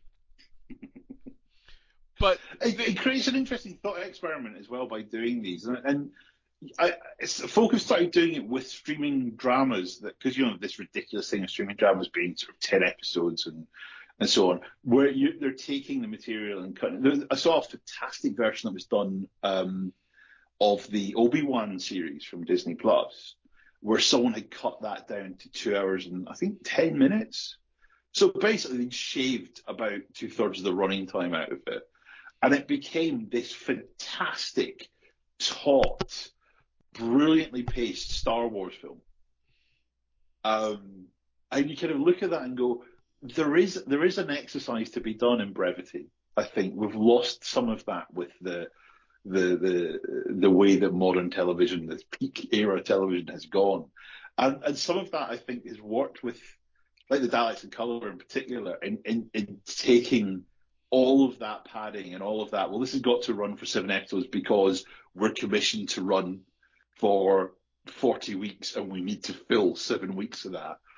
As opposed to now, which is like, we've got a job to do with this, which is we've got to do this in 70 minutes. There's a lot of things you can do that to. I mean, I would love to see them do more TARDIS tales. I think you could be quite brutal with some old Doctor Who's and cut vast swathes of them out to make, and it will be sound sacrilege to some people to do it, but you would make some really, really tight bits of television by doing like the War Games. I love the War Games, but there's 4 episodes of that you could comfortably lose and nobody would notice. Out of 10 of them. And quite a lot of those Pertwee 7-parters you could quite happily lose big chunks out of. But I think if you do that, what you do again is you contextualize it for an audience that wouldn't necessarily sit through, 4 episodes of a 1980s TV drama shot on film and VT. But if you bridge it and you have it tight and you sort of get rid of some of the fat and make and focus on the things that matter, like emotion and character, for this kind of modern storytelling audience, you can get them to watch the archive material that they wouldn't necessarily touch. And I think that's been the genius of what they did. I'd love to see them do it with more. I also think it's a way in for bridging some of the gaps with missing episodes or missing bits of story. The one I will be shocked if they don't do any more.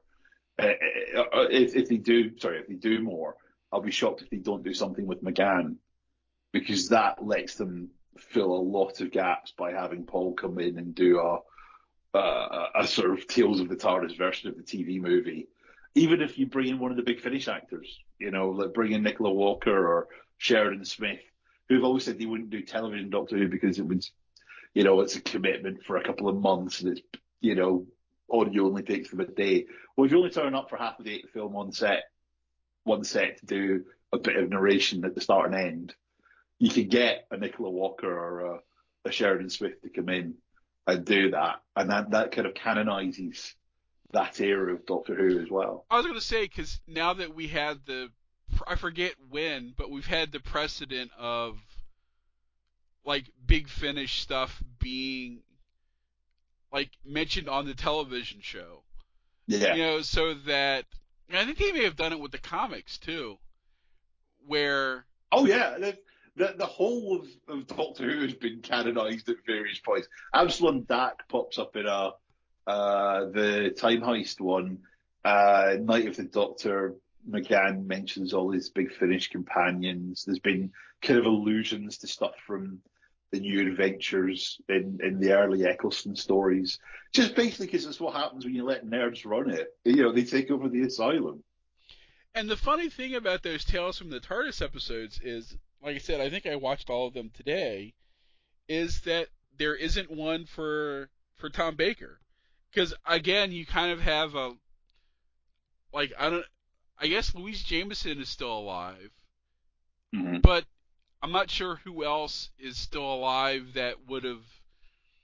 I mean, Yeah, the only other one you could realistically do something with would be Lala, and I'm not sure putting Lala and Tom in a room together is possible. but I'm not saying you would necessarily use Tom because I don't know if. But I mean, if you just I, had I don't think Tom physically could do it at the moment no, either. I mean, he is very much his age. He's 90 odd now, and he shows it. but it's but not to say that you can't, but I noticed too that I had never seen before today. I think that companion support group short that they did because William Russell's in that and he's I think 98 or 99 now, Yeah, which is just yeah. amazing. Yeah, when I saw that there was no fourth Doctor, I started thinking, and I guess you could fudge it and you could have used Janet Fielding with for the fourth Doctor, and then Yeah, I used mean, the potentially you could do it. I mean, I the guess other option would be to do it with K9 yeah that was the have other that you was know, because that also because if you use K9 that's kind of means you could also have a surrogate for Sarah Jane. yeah. But yeah, Um, but I would say I think the problem with Tom as well is that what one do you do? Because if you kind of when you look at the stories that they did, that obviously they're emotional ones, but also kind of big hitters of Fenric and Shock and Mind Robber and stuff like that. I mean, with Tom, there's so many to pick, but I mean, if you go for the obvious one, it's something like City of Death. Um, is that a story that benefits from being contextualized like that? City of Death actually probably works best on its own. So I don't know what you kind of I was to fit into that. I was just running through my head and assuming you don't if you don't necessarily want to do like a super serious one like you don't necessarily want to do Genesis of the Daleks. But No. maybe something like Fang Rock or Morbius, where because it's that era where they were doing Doctor Who versions of X genre, Mm-hmm. that that those are both sort of horror movie, monster movie kind of things. That you know Mobius is, I mean, plus Mobius is a great episode. We mentioned Philip Madoc before. That you can relate. It's like, oh, this is Doctor Who doing Frankenstein. I mean, it's a one-line pitch. You don't have to. It's not like say you're doing the Sunmakers and you're trying to explain this is all a satire of the British tax system. Yeah, this is what happens when your writer gets a huge tax bill. Um, that's not a bad show. Actually, Fine Rock's not necessarily a bad show as well because it's on the new Blu-ray and it's been spruced up and given new special effects. So that might be something that they're looking at doing if they do more of them. Wouldn't surprise me if they're going to dig that out the way they did with Fenric. But again, it's a contextualization. Who do you have? The problem with Tom is anyone before Louise Jameson, you don't have a companion that's contemporaneous because they've all passed. And, Mary Tam's passed, so you can't do Keith Time. And Lala I think she lives in France now, or she lives abroad, which makes it kind of hard for availability.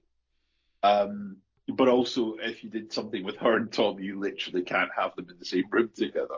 So that makes it quite hard. So there's a challenge there, I think, I with would Tom's stuff. what could be interesting is I certainly don't know this off the top of my head, but if you looked at who all the guest stars were in episodes with Leela, then if there's somebody sort of a quote unquote enough recognizable name that was a guest star, that you could or like is the actor still alive who like plays her love interest in the episode where she decides to stay on Gallifrey? Whoever that guy is. No, he passed away quite recently, actually. Okay, well there you go. But I was just trying to. We were trying to work this out actually at Christmas. A friend of mine sent me a quiz, and it was trying to work out the first Doctor Who episode where the entire cast is still alive. And you're deep, deep into Tom era before that's possible now, sadly. Which is a sign of the times. We're 50 years from Tom debuting, so it's a sign of the times that we've got to that point where it's no great surprise that sadly, the cast is being whittled down and whittled down. Which is why I was like, it's amazing that you still have companions from the first and second era that are Absolutely. still alive and and that are still like active in the community. You know what I mean? Like I don't know if they still do, but I mean, as of a couple years ago, like Fraser Hines and Winnie Padbury were still doing conventions over here. Mhm. You know what I Fraser was mean? still acting until very recently. He was ill quite recently. He wasn't well, but he's in a film that came out a couple of Christmases ago. That was done by a guy a Scottish guy who directed a Doctor Who fan film and has got into making proper movies, but is also still a big Doctor Who fan. And the film starred um, the cast, two of the actors from his fan film, but the supporting cast included Caitlin Blackwood, obviously baby Amy Pond, Sylvester McCoy, and Fraser Hines. So it was like you can kind of spot what's going on here. Definitely. Before we go, I want to make sure that we have the chance to talk about your magazine. So it's called From the Sublime, which last time I was on, we were talking about when it was back via podcast. It has gone through various incarnations over the years, but it came about last year. That was just kind of an itch to scratch, to do some writing that was kind of non-sports, non-work related. And I didn't want to get into podcasting again. I wanted to do something different. I didn't want to write sort of online. And a friend said, well, "Why don't you do a zine?" And I kind of thought about it. And back in the day, I used to work for SFX magazine. I used to work for City Life in Manchester. So I kind of had a bit of a magazine background. And I thought, yeah, do you know what? Let's do it. There's a kind of gap in the market for a good. That sounds terrible to say a good pop culture magazine, but when you look at like SFX's stuff now, it does feel like they're not kind of like a lot of magazines of that era. They've lost a lot of investment and kind of been whittled away a little bit in terms of what made them great. Um, and it is a bit of a throwback in terms of kind of the nostalgia side of it, not just in terms of the content, but my kind of, because I grew up reading great mags in the 90s, the stuff I used to love was stuff like Neon and Deluxe and these kind of magazines that were stuff. They weren't, Deluxe is a great example. It was nominally a lads mag, but it absolutely wasn't a lads mag in the 90s. It was a magazine that could quite, its first pin-up girl, if you like, was Tori Amos, which is about as far away from your kind of, Gillian Anderson with her baps out on the front of FHM type cover as you could get. And it had, big deep dives into things like Hunter S. Thompson going to the Highland Games, which was a catastrophic failure.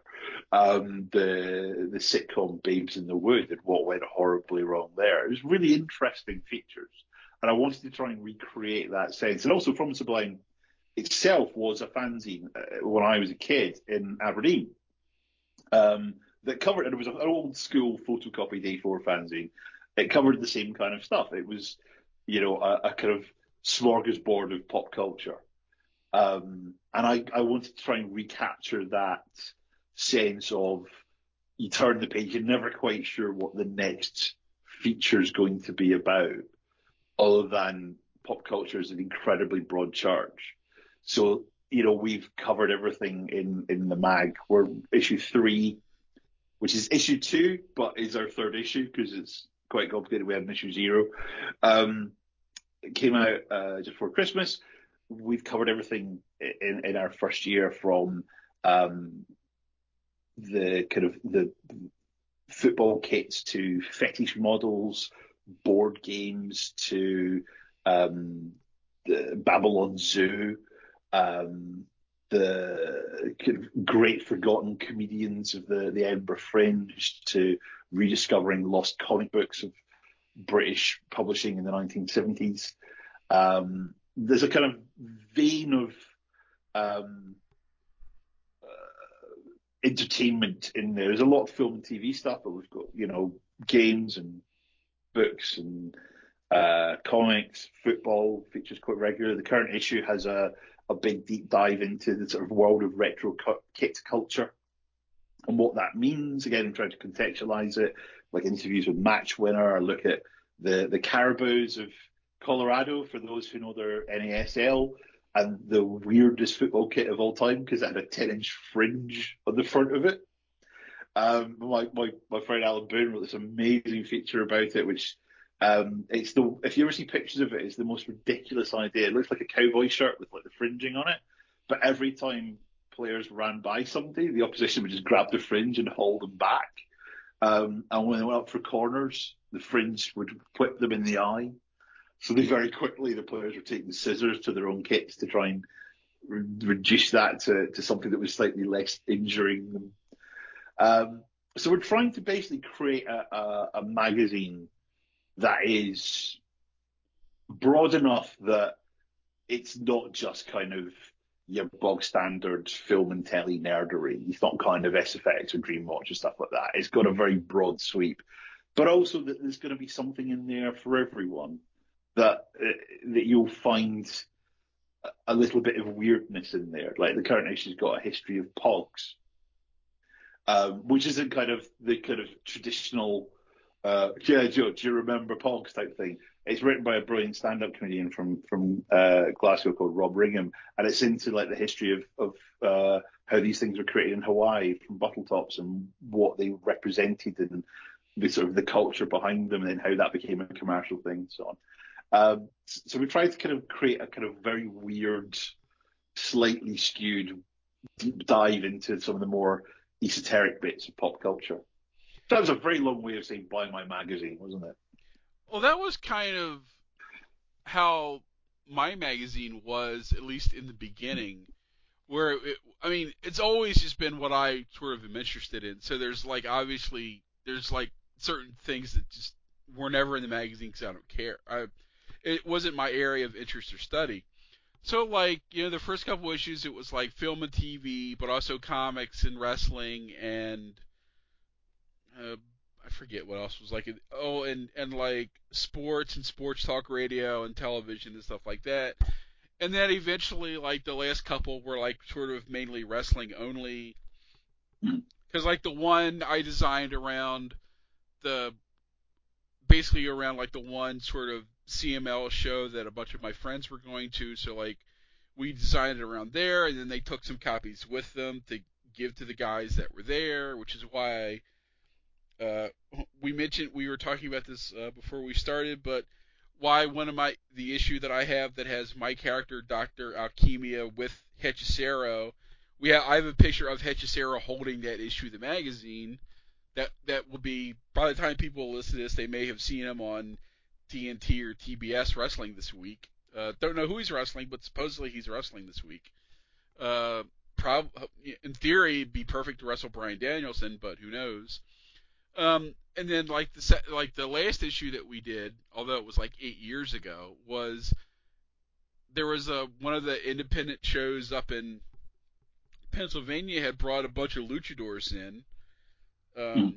The Puma King came in, and Felino, I think it was Puma King and Felino were on that show. I think Puma King and Tiger were supposed to come, but Tiger didn't. And then so like we did an issue about those guys, and like gave me an excuse to write about Negro Casas because he's related to them, and Negro Casas is like the greatest luchador ever in some quarters, including mine. So, but like I haven't done anything since then because, and like you said, it's my problem has kind of been a lot of the energy that I used to use for writing goes into the podcast because it's kind of like because we're talking about maybe doing some sort of like comic deep dive spin-off podcast, kind of like what Paul and I are doing with their Thunderbolt show. But and it's like a book that like I was long familiar with and have written about before a couple of different times. But I'm just like, you know, it's the kind of thing where if I think about how much energy it would take to do all the research to write it, or I could do the research and just do like a half an hour podcast. So it's like, what's your time and energy like now? And it was, I mean, we have been talking about. I was thinking about now that they're like on demand printing is so much easier than it used to be. Of like doing like a best of like the 6 issues of the magazine, mainly with like all like the various interview like the first issue has like an interview with Greg Rucka back when he was writing Detective. Like that's from like 2000. You know what I mean? Blimey. Or trying to, like it's like a lot of like the people that I'm still friends with online that work in comics. Like I've interviewed a bunch, and then like when I used to do like the newsletter for the comic shop, it's like I would talk to like Mark Waid and Kurt Busiek and Carl Castle, like people I've had on the pod now. But it's like I probably still have all of that stuff somewhere. My biggest problem, and you could probably relate to this. My biggest problem is the magazine is now so old that when I worked on it, all the files are on zip drives. Now Oh I yes, yeah, now I do have a zip drive that has a USB on it, so I can still use it. But it's finding it. But the yeah. funny thing is, and you could probably relate to this too, having just done these new issues. When I tried to do those two newer issues a couple years ago, like 8, it had been so long since I had done an issue of the magazine that I got the new version of Microsoft Publisher, which is like 2015, 2014, something like that. And it had advanced so much in like the 5 or 6 years since I used it. And I was kind of doing this on a short deadline that I couldn't figure out how to use it. So I actually reinstalled Publisher 97 on my computer Oh because my word! because I knew how to use it. So I could do it in big bam boom and I got it done in a week. Whereas if I was trying to use like this newfangled technology, it would take me like a month to try and figure out how do I insert the pictures and how do I crop them and how do I like there's like so many choices I was overwhelmed. Yeah, But I'm like I know how to do this. I had exactly this with the issue before Christmas that came out because Apple, well, the owners of Pixelmator, in their infinite wisdom, I had Pixelmator and Pixelmator Pro, but I only used Pixelmator because I hated Pro, and they deprecated Pixelmator and put everything into Pro, so it stopped working. And I was just like, yeah, I don't have much hair, but I was tearing what little I had left out, going, "Why have you done this to me? I'm trying to lay this sodding thing out, trying to get all the art upscaled and everything ready, and suddenly none of the files worked. And I was just going around the bend trying to fix it. So I entirely sympathise with that.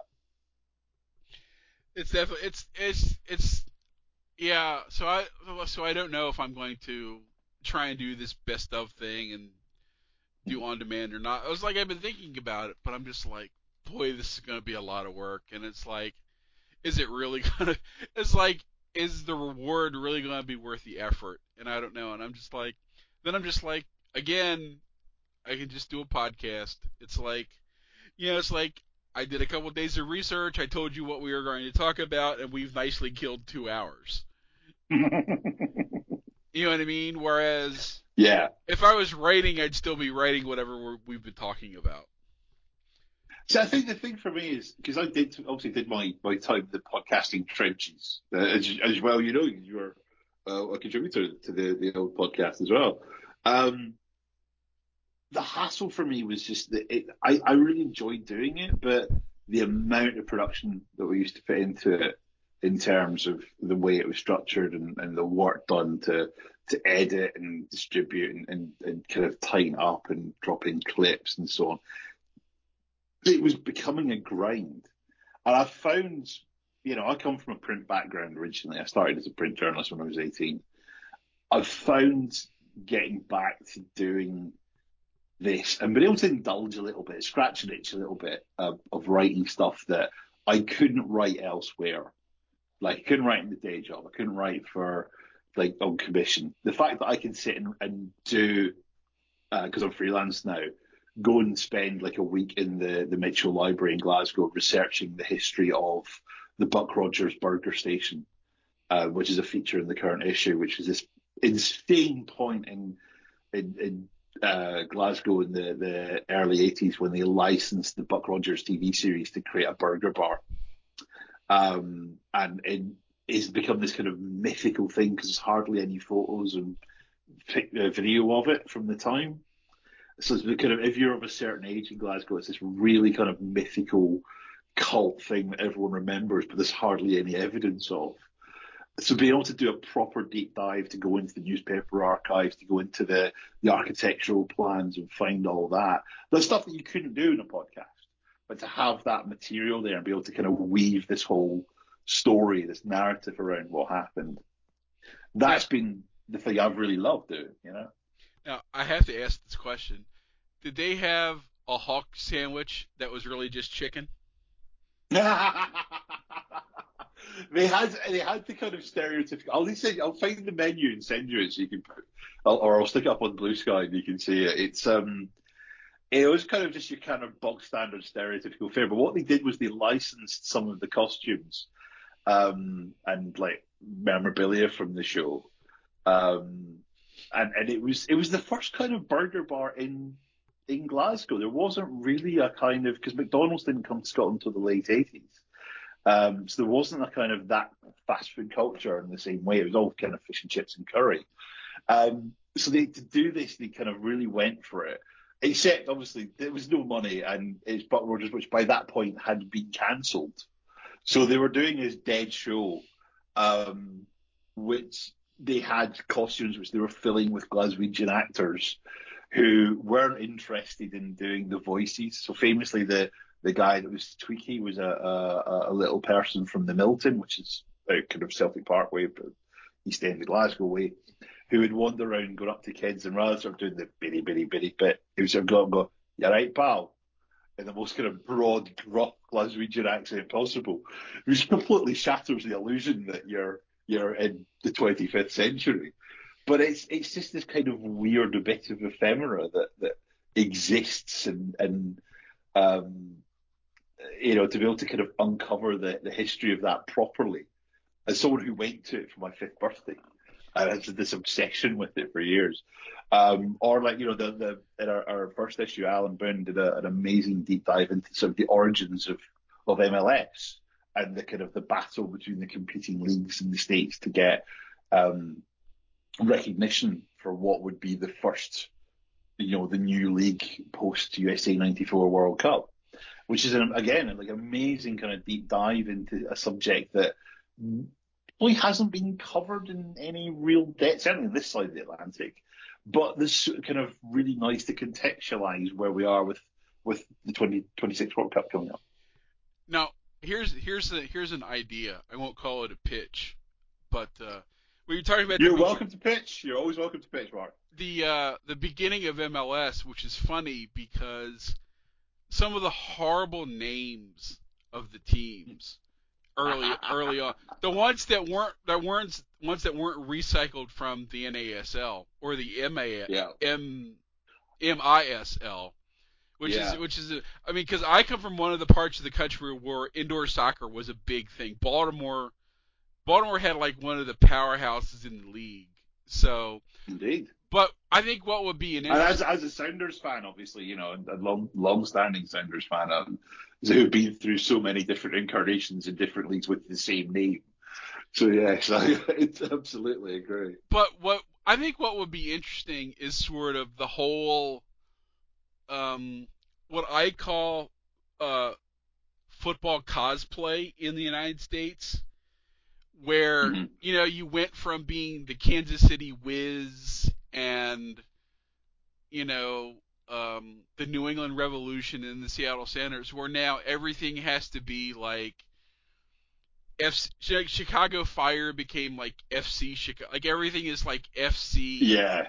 and there's all this like I call it cosplay, or like, and especially the demographic of a certain kind of fan here that's all sort of like this yuppie Upper West Side New York scarf wearing, like people that work in like the book business that Mhm. are Arsenal fans and wear Arsenal scarves, and like I don't want to call them plastic because I think they really are, but I think there's a certain segment of the fan base that I think are trying to cosplay as English soccer fans for like, and Yes. that includes for a while when you would have. I don't know if this is true of anywhere else other than maybe with the Red Bull and New York City, where you actually kind of have people that kind of want to cosplay hooliganism. Like, Yeah, I remember that kicked off a couple of years ago. That was pretty embarrassing, to be honest. but I mean, I there's will say, at least as a Sounders fan, and having been to Sounders games against Portland, there is a proper rivalry that and with Vancouver as well, but especially with Portland, it goes back many years. no, And there no, are sections of the fan base that properly can hate each other, which is quite nice. It right, feels like real support, you know? and but there's like I said, I mean, America is so big and so diverse that when you say soccer fans, you have New York elite book publishing like Arsenal fans, and then you Yeah, have like millions and millions of like Latin American fans who could care less about MLS. The ones that yeah. They've got Liga MX and Spain, and, South America to watch. the ones were like when Chivas come to the United States for an exhibition game and they put 100,000 people in Texas Stadium. Yeah, You know what I mean? Those are people who couldn't tell you who's in MLS because they don't care. Which is why they tried Chivas USA, which didn't really work. no. And again, but I think that I remember thinking the when I saw this really bad, and I hope this may be not the kind of thing of like hating what you are, but like I went to the first Men in Blazers convention Hmm. because I was in a lot more regular communication with them back then, and it was just that's I just got this feeling it was all like, especially because it was in New York, it just seemed like it was like 95% like late 20s, early 30s white guys with a certain kind of haircut, all wearing like Chelsea and Arsenal jerseys. Hmm. You know what I mean? Because like Liverpool had like fallen. That was the time when they had like fallen out of favor, so they weren't really hot. And like I don't know if Abu Dhabi had bought City yet. Like I'd have to actually think of like the timeline of all this stuff. But it seemed like. But then you also had like your 50-year-old guys who were there wearing Cosmos jerseys that they may have actually bought when the Cosmos were playing. Yes. I mean, I'm old. I mean, I I don't know if I ever went to an NASL game either in Philadelphia or Washington. I'd have to think about it. But I mean, I certainly watched the Cosmos play on TV when I was a kid. I mean, I am that old. I mean, and I remember the expansion. It's like I still have NASL cards and stickers when they like when they just like they made baseball for us. They made baseball cards for briefly for like maybe like a year or two for the NASL, and then we got to the point when they started moving around. This is a really a concept that's sort of foreign for like English football, but like teams were moving around but not changing their names. Yeah. You had like the New England T-Men, whose logo was like a big 17th century schooner, and then they like moved to say like Salt Lake, but they were still like the Salt Lake T-Men and had the same because the league was so poor they couldn't afford to like change their logos Yeah. or Yeah. get new kits. But yeah, I think the American soccer culture is like a really interesting thing when you like dig below the surface. Oh, totally. Me and a pal have talked for years, and I think the timings unfortunately just never quite worked out. We would love to do a proper road trip round the USL. Um, just because, I mean, that once you're into that grassroots level, you're outside sort of MLS structures. Obviously, it's a different type of fan. It is your kind of your lower league grumpy diehard that goes home and away. And the fact that you've got folk who are doing home and away trips from like Tacoma to Dallas to go and watch, um, you know, to go Defiance playing in front of like 500 people. Um, there's something fascinating about that kind of subculture that really that's the kind of thing I would love to dig into. And we've talked about maybe doing something with that kind of expression once you get outside the kind of the glitz and glamour of the MLS and all the kind of the money and the TV deal with Apple and all that kind of stuff.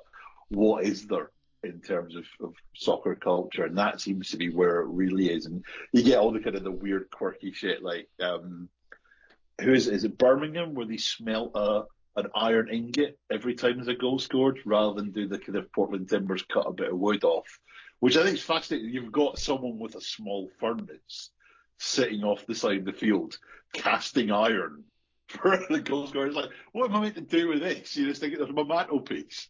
God help me if you get a hat trick. You need to reinforce your mantelpiece to put them all up. That I don't know, but that would make sense because like when Alabama and Auburn play I don't know if it's still true because I think they actually do home and away now, but it used to be because it's a proper derby, and Yeah, I always say college football is the closest thing that we have in American sports to like tradition like English football rivalries.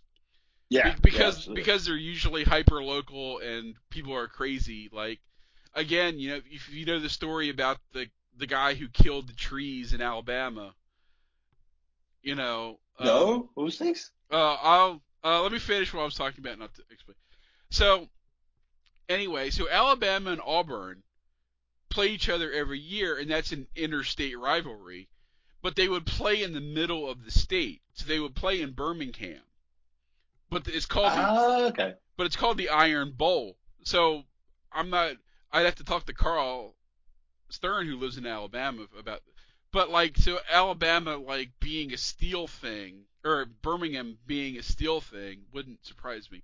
No, the deal with the trees is I may have this. I always get this backwards, but so at either Alabama or Auburn, there's like a famous place on campus that has these like 100-year-old trees or whatever. That's like easily identifiable with the campus. Well, there was somebody who was a fan of the other team went to the other campus and poisoned the trees. No. Oh my word. So um That's proper hardcore. that's sort of like Oh, I love it. Alabama explains why he poisoned Auburn oak trees. So there you go. Oh, that's awesome. That's awesome. I wanted Auburn people to hate me as much as I hate them. That's the pull quote for the article. Oh, that's a proper rivalry then. That's phenomenal. And then and a lot of times it's also like state school versus private school. So you've got all these class things where you can sort of see them, like how it mirrors, certain derbies where Yeah, I would say it very much feels like a kind of city derby then over in the English leagues. I mean, like, because we used to have. I mean, this was a rivalry, not a derby. But like when Notre Dame and Miami were like the two big colleges in the '80s, um, the people started eventually calling their games Catholics versus convicts, which is, I guess, as close as we would get to the old firm, probably. I'm not even touching that one while bar's full.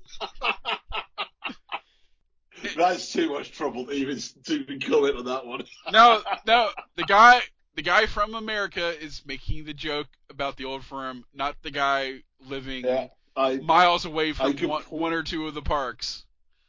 I literally live next to Hampden in Glasgow now, so I'm literally a 2 minute walk from Hampden Park, which is great if I'm going to watch Thistle play Queens Park, but a bit crap if I'm going to watch Thistle play anyone else. Although great for when Scotland play as well, which is lovely. So and you get a great vibe around here when that happens. So. Definitely. So everybody definitely pick up. when's the you said you're working on the new issue right now, correct? Like, Yes. So issue two is available now.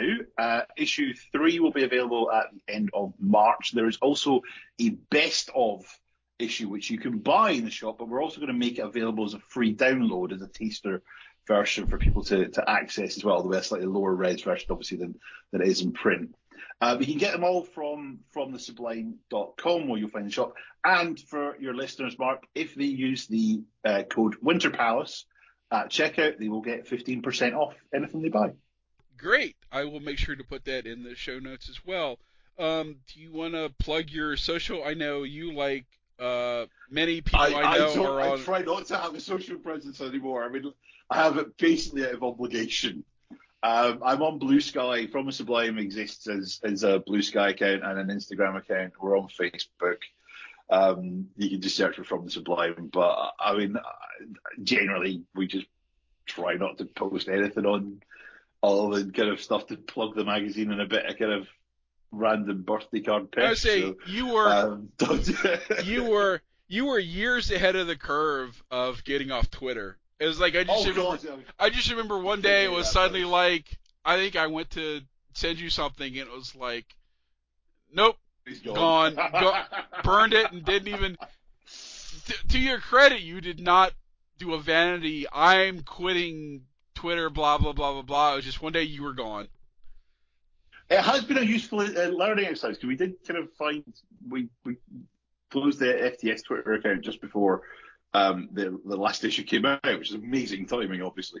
And we did notice it impacted kind of like people's awareness of it, which is it does still there's obviously still people who use Twitter for that, but when you go on there, it is an absolute bin fire of a place. So please don't. Please come to Blue Sky or somewhere else, or just use Discord or write a letter.